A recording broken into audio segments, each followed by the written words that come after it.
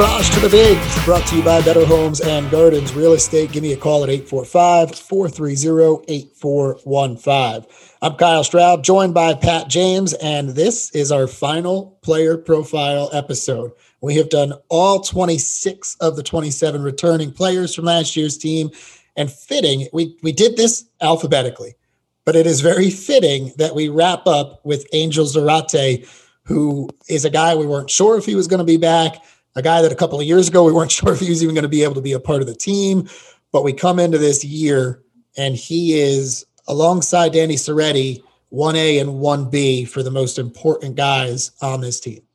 Yeah, I mean, what a story it's been just to watch Angel progress over these last, here entering his fifth season.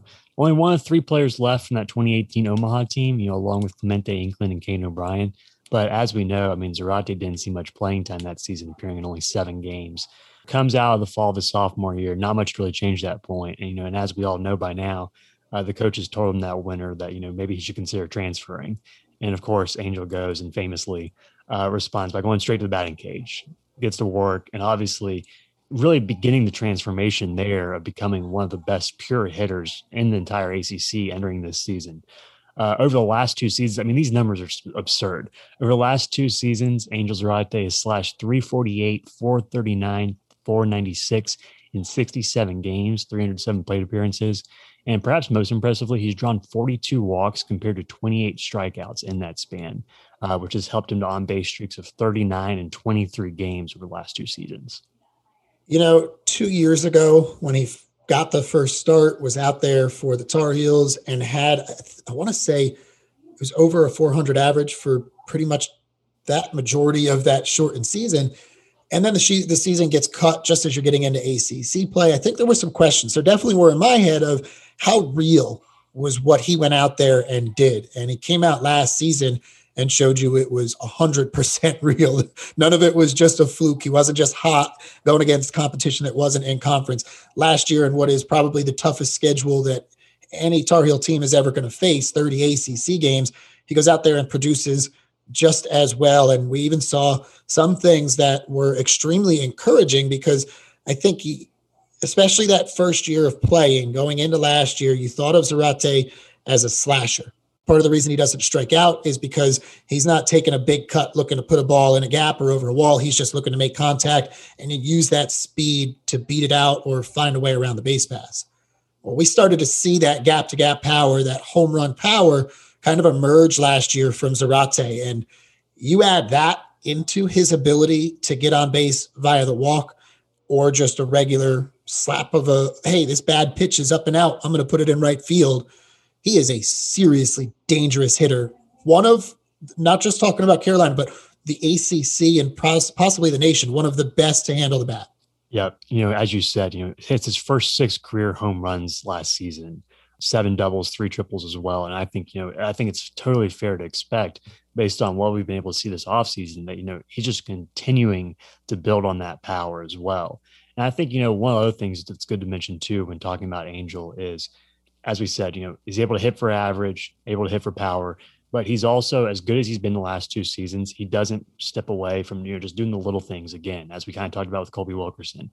He's had 11 sacrifices over the last 2 seasons, 4 sacrifice bunts, 7 flies. So, there's another guy who's able to make those productive outs, move runners around, another team guy. And he really is, I think, we've talked a lot about the different leaders on this team. And I think, Angel's the one who, again, not a super vocal guy, but when he's not there, as we saw for that little short stint last year, I think it was a 6-game span where he was out due to COVID protocols. His absence was felt. As much as, it could be. And, you saw him here, he gave the senior remarks at the first pitch banquet here in late January. And just, the maturity that he kind of brings to this team, I think is just something that just can't go overlooked at all. You had mentioned he does all the little things like Colby Wilkerson. And as a little guy, I can tell you that as a little guy, when somebody doubts you, it makes it really easy to buy into everything that's possibly going to help you to prove those people wrong. And I think especially with Zarate, the stories we know of everything, that's 100% part of his mentality and why you see him go out there and have no problem doing anything he needs to do in order to help the team win, because that's ultimately what he's trying to do is just, hey, my success means team success. And it doesn't always have to be that I had 4 for 4. It just means that I helped the team win in any way possible. I do think the one thing I want to keep an eye on with him going into this season is his base running, especially stealing bases. He's got a lot of speed.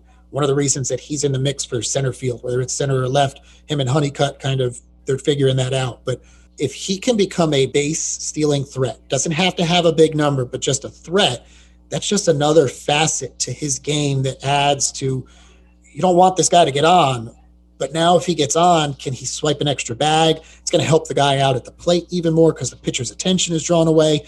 But it's something I also know that Coach Forbes has talked about he needs to get better at. Last year, he talked about how he just wasn't a great base stealer. Hopefully, he has put in the work to put himself in a position where he's at least an average base stealer. Yeah, I mean, he certainly has the speed, as you kind of mentioned there. And I think, one thing going off what you were saying in terms of kind of that unselfishness that he has, one of the more interesting things we've been watching over the course of this offseason is that battle for center field, as you mentioned, between Zarate and Vance Honeycutt. And, Angels kind of even said that, I'd love to play center.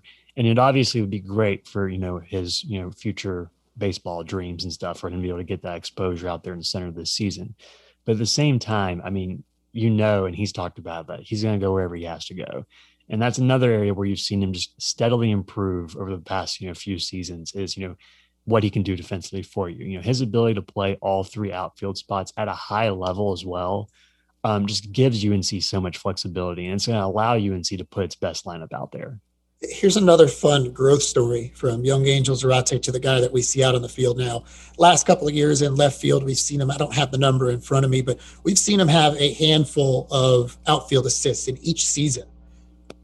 When he was, and I can't remember exactly what year it was either his freshman or his sophomore year, they're doing infield, outfield, and I'm down in the dugout getting ready to do my pregame interview with Coach Fox and sitting next to him. And I always love to kind of hear his instruction to guys, just those little tidbits that you're not really going to normally get. And Angel makes a throw, and Coach Fox tells me when they're coming in, he said, just give me a second. And I overhear him talking with Angel, and he's talking about getting his body behind the throw versus the arm coming out wide. And that's why his throw was offline, had some tail to it. And it always stuck with me, especially when I started seeing him pick up outfield assists, because it's one of those things that, he was listening. He didn't just hear Coach. He was actually listening to him, put in the work, and now you're seeing the benefits of it. And I kind of feel like that's every facet has followed. So the last one is the base running, base stealing is, in my mind, the last thing that I need to see from him to kind of put him at that echelon of some of the better Tar Heels that we have seen come through this program. All right, last player profile, last number to know. What is it for Angel Zarate, Pat? Yeah, so the number to know for Angel Zarate is 32, which is Zarate's RBI total last season. That came with him making 34 of his 47 starts in the leadoff spot, during a season in which, UNC got very inconsistent production out of the bottom of its lineup. Every indication so far this offseason is that Zarate will open the year as the number 2 hitter for UNC, and with Vance Honeycutt likely hitting ahead of him, as well as the, kind of the increased expectations that we have for, what UNC can be, top to bottom offensively. I mean, it's very easy to see Zarate, who hit 342 with runners on base last season, 50 points better than any player on the roster, to see him get up to, the 50 RBI mark this season. And I think, if he is reaching that, then, that's helping UNC achieve the offensive success that we really think it can have. And that's as much a reason for why we expect UNC to be so good offensively. For Pat James, I'm Kyle Stroud. That is our player profile on Angel Zarate, and that is our player profile series. I hope you guys enjoyed it. We've had fun recording all of these, and now we get to start recording regular podcasts, because the next one that'll come out, it'll be a preview before opening day, which is just a couple of days away for this Tar Heel team. Thanks for joining us, everybody, and we'll catch you on the next episode of Bosh to the Bigs. So long.